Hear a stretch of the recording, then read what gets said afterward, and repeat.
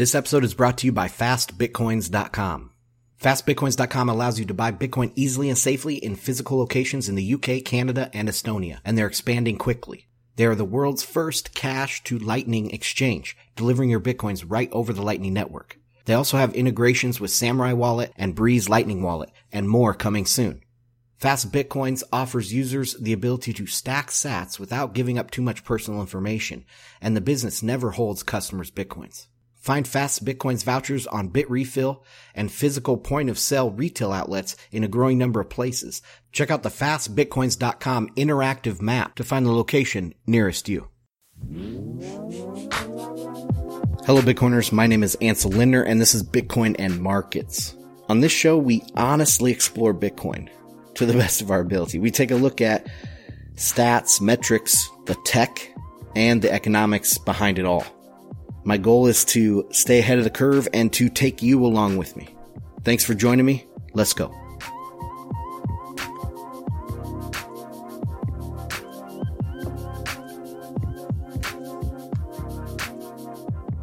Hello Bitcoiners, welcome back to the show. What a crazy week it has been. Just even the last 24 hours have been absolutely nuts.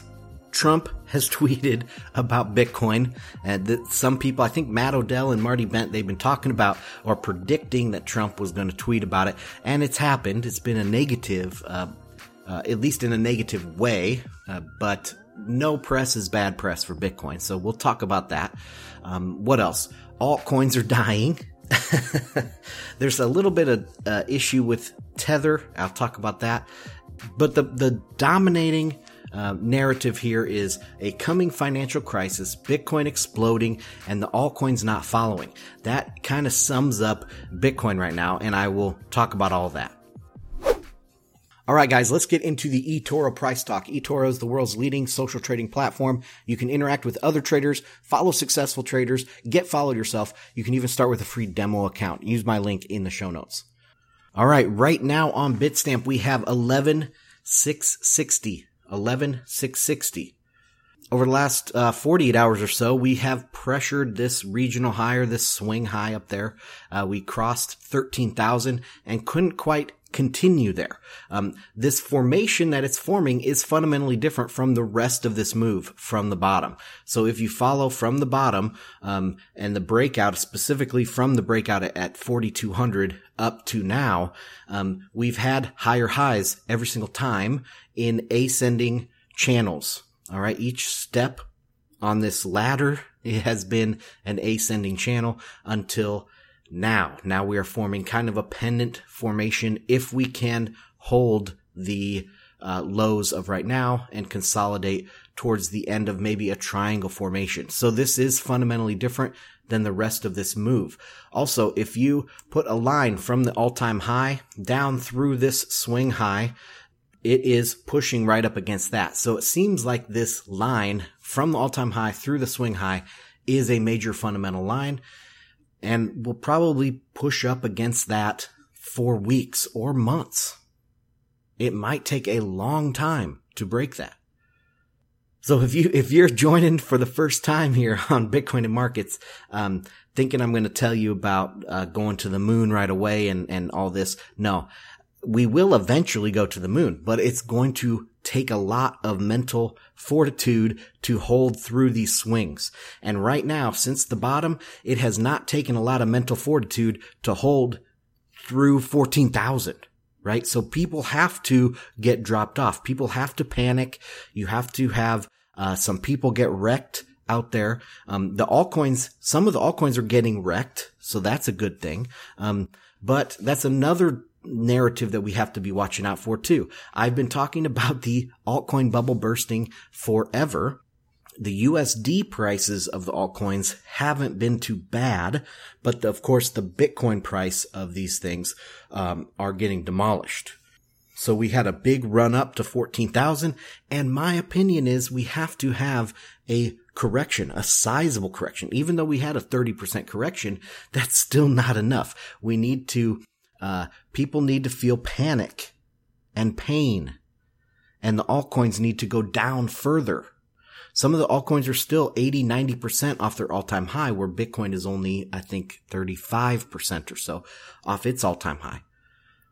So if Bitcoin falls another 50%, like say back to, I don't know, somewhere 7,000 to 9,000 range, if it falls back down there, the altcoins could fall, another 80, 90%, especially versus Bitcoin. So I think that's what we need. There is no value over on the altcoin side. I don't hate altcoins. I hate, I don't know how to explain it. I hate false claims. I hate false claims. And these altcoins are all about false claims. All they talk about is something coming up. Oh, they're about to have a big announcement. Oh, they're going to have another big announcement with a big Fortune 500 company. And it comes and goes and nothing ever gets delivered. It's also a fact that it's just a gigantic bubble. Everyone, for many years, people have been calling Bitcoin a tulip bubble. And that's, of course, wrong. But I do believe that these altcoins were the tulip bubble of crypto. The altcoins were the .com bubble. That was in the altcoins. Bitcoin is the fundamental technology here. And so if you want to whittle away and get to the root of this, you need to kill those altcoins. You need to make them a laughing stock. If you're looking at Bitcoin as a revolution in money, okay, then money is one thing. We are not going to have digital barter. It's going to be either we are going to move to a fiat-based standard. I thought maybe like a SDR, digital SDR standard. That's kind of what Libra wants to do, right? But now Libra has having pushback, so that's probably not in the cards. So either we stay on the same thing that we have now with fiat being a huge percentage and basically the world reserve currency in the US dollar. Either we stay on that for an extended period, another 50, 100 years, or we have some digital SDR, which that's looking unlikely, or we have Bitcoin. We're not going to have Ethereum. We're not going to have a Ripple standard. Those things are jokes, okay? They don't deliver. They lie to you, and they're not decentralized. They're not going to stand the test of time against a US dollar onslaught, against a US government or a central bank onslaught, which is coming. And we can see that everywhere around the space from all of the talking heads, right? The IRS even came out with a new thing. Some new guidelines. And I dropped that on the Discord, the members channel of the Discord. So, right when that came out, I dropped that there. So if you guys want to get some, heads up on some of these things, join the Discord channel, and, become a member of the show. You have to go to Patreon and become a $5 member and you can get into those member channels. But anyway, so yeah, the price does look like it's triangling here. Bitcoin loves to triangle and flag and pennant. So we'll have to see what happens. But I think that, again, we need a little bit more panic and pain in the market. And there's a lot of people out there that have a lot of money, printable money, to make that happen. Short term, right? So, like I said, I'm not a moon boy right now. We're not going to $10 million valuations in Bitcoin in the next 12 to 24 months. It's not going to be there. Okay, but maybe the next 12 years will be at 10 million. So there's lots of time here. We have 310 days or so before the halvening. And remember, the last halvening was at around $700 when the all-time high was $1,200. So we're looking at that kind of priced in ballpark for the halvening. And right now we're above that. Well, actually, it would be right about this price, I think, if you would compare it to the 13 all-time high and then the halvening, the 2016 halvening. But anyway, it's not going to be a halvening at 50,000. I don't think so. It's, of course, possible, but very unlikely, in my opinion. I don't think that we will be much past the all-time high by the halvening. And by the end of this year, I don't think that we will be past the all-time high. So if you're looking for a range here, I would buy dips, but also, there's going to be another major consolidation, almost like a second bear market. Hey, sue me. That's what I'm thinking. There's going to be a prolonged period here, maybe a mini bear market of 3 months or something like that. So get ready for it. Get ready for it. Anyway, okay, that is price. Let's move on to mining. So we had a really big difficulty adjustment back on, what day was that? Boom. 7/9. So the 9th of July. And if you guys go to bitcoinandmarkets.com/difficulty, I have a difficulty chart there as well as some averages. So you can take a look at year to date in 2019. That was right around when we bottomed, right? The average difficulty adjustment is only 3.58%. And the average overall difficulty adjustment in the history of Bitcoin is 12.3%. So this difficulty we just had was 14.2. Very, very big change. I mean, it hasn't been, let's see, when was the last change that big? 14%? Back this time last year, the 28th of July, 2018, we had a 14% increase. So it's been a long time, but this is really good. It's healthy. And remember, I've talked about mining. I talk about mining on the show every single time. And I think that it is a lagging indicator. It's going to smooth out some of the volatility of the price. And, look, price has gone from 3,000 to 14,000, and the difficulty, is taking a while to catch up. And I think it's just now starting to catch up to the price. So if we have a continued consolidation, look for the difficulty to flatline. So miners out there that are interested in what I think about the hash rate coming up, I think the hash rate is going to be relatively flat as long as the price is relatively flat over the next couple months. All right. What else do we have? Okay, let's talk about altcoins, guys. Now, I did, put an altcoin chart into the fundamentals report this week. And I'll be tweeting out a link to that this week so you guys can get a taste of, to see if you want to subscribe to that. I'm going to be tweeting that out. But also, let's just take a look at this before I start talking. So, oh man, it looks beautiful. Beautiful. So Ethereum is kind of the big daddy of the altcoins. Of course, it's the quote unquote number 2 behind Bitcoin. I would just say it's number 1 altcoin, even though I believe Tether is the number 1 altcoin. But all the ranking sites are going to show you Ethereum. So anyway, Ethereum had this kind of Maginot line there at 0.025 Bitcoins. And everyone was talking about, oh, look, it's bottoming. We're going to have altcoin season just around the corner. And guys, weeks and weeks, months, a year, I've been talking about that we need to have more and more and more altcoin blood. And if this broke, this 0.025 on Ethereum, if that broke, I thought we had significant downside in Ethereum. And that's what's happened. So let's take a look at the actual ETH BTC price. We do have a bullish divergence on the Coinbase chart here for ETH BTC, but it broke this Maginot line. I think it's going to have a continued sell-off. So if there is a bigger sell-off here, that bullish divergence can disappear pretty quickly.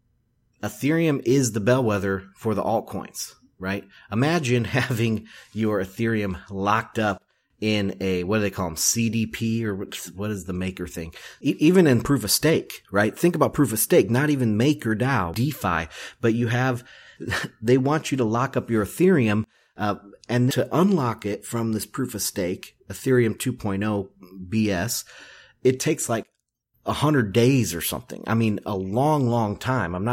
Don't quote me on that. It's a long time. And imagine that. What if the price is crashing by 20% and you want to sell your Ethereum? Well, you can't because it's staked, because it's locked into some collateral BS.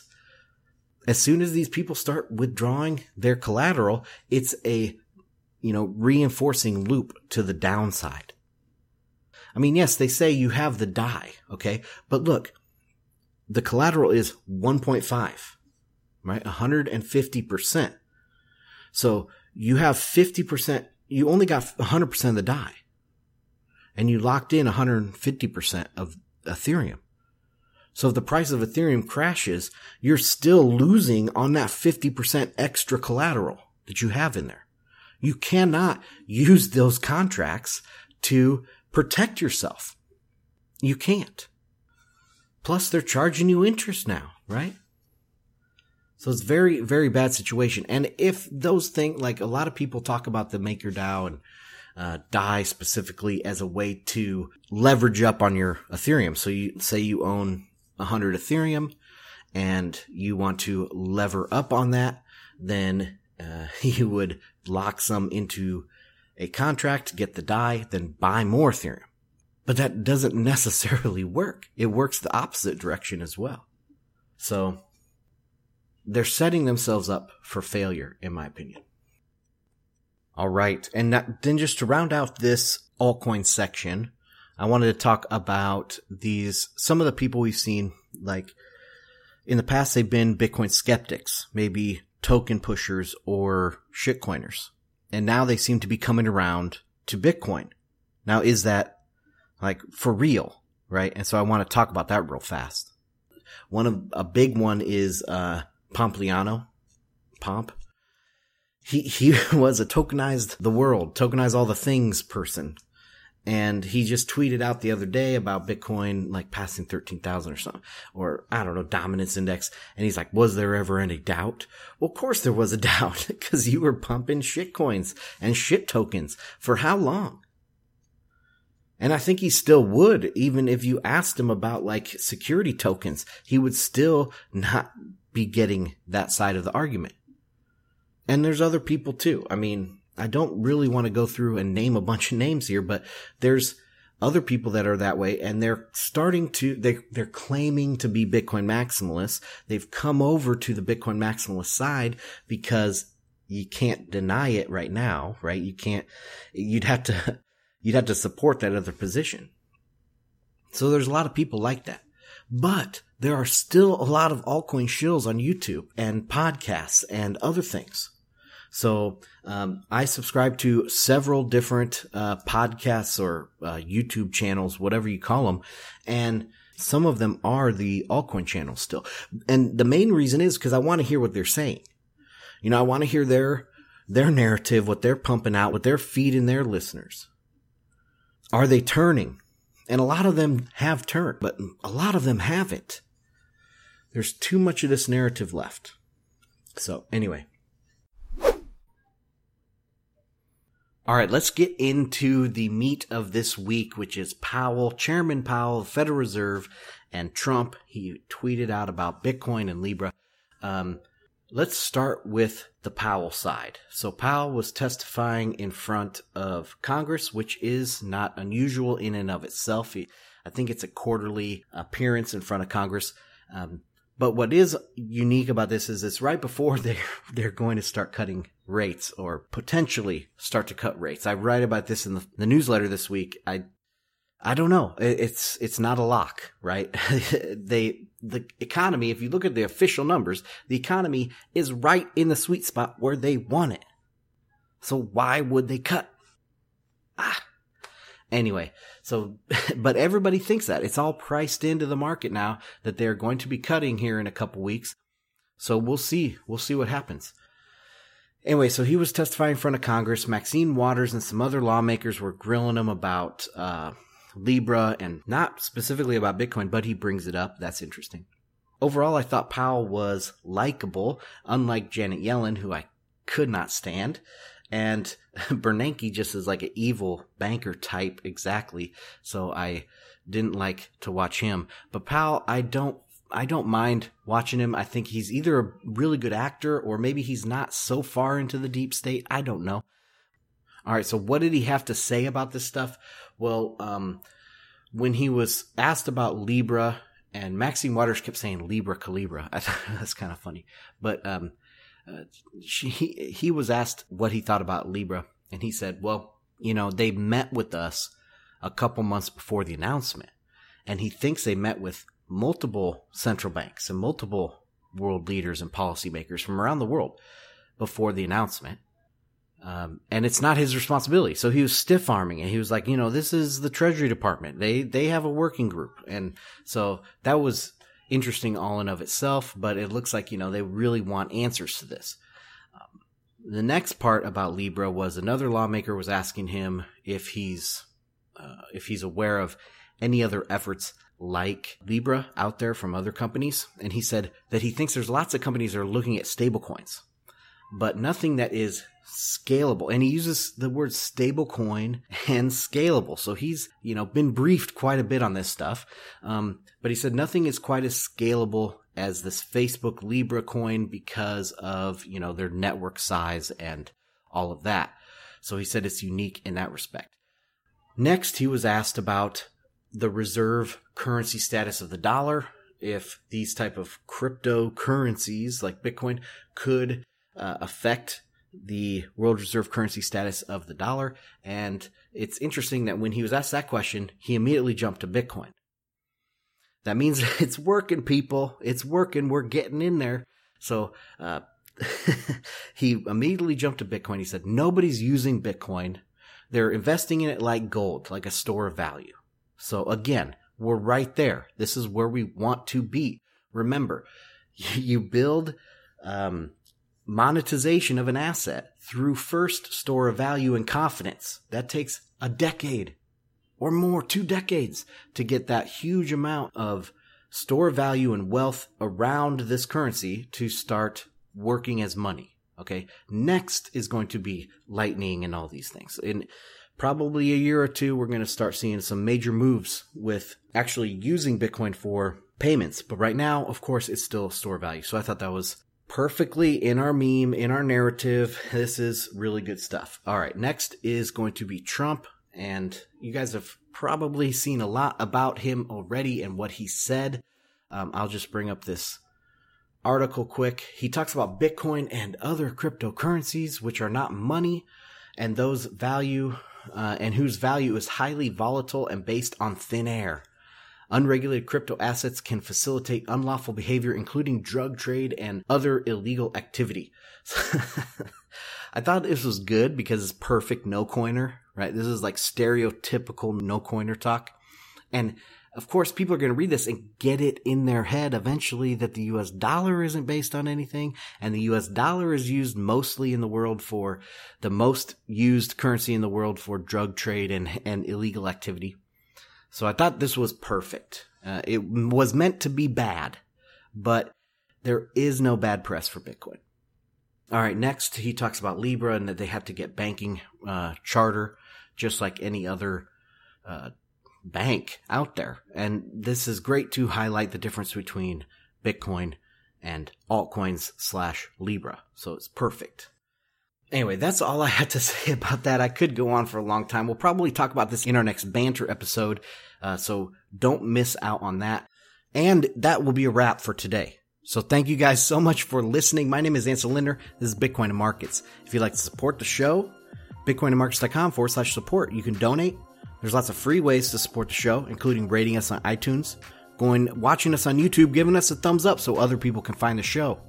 Last but not least, become a member on Patreon.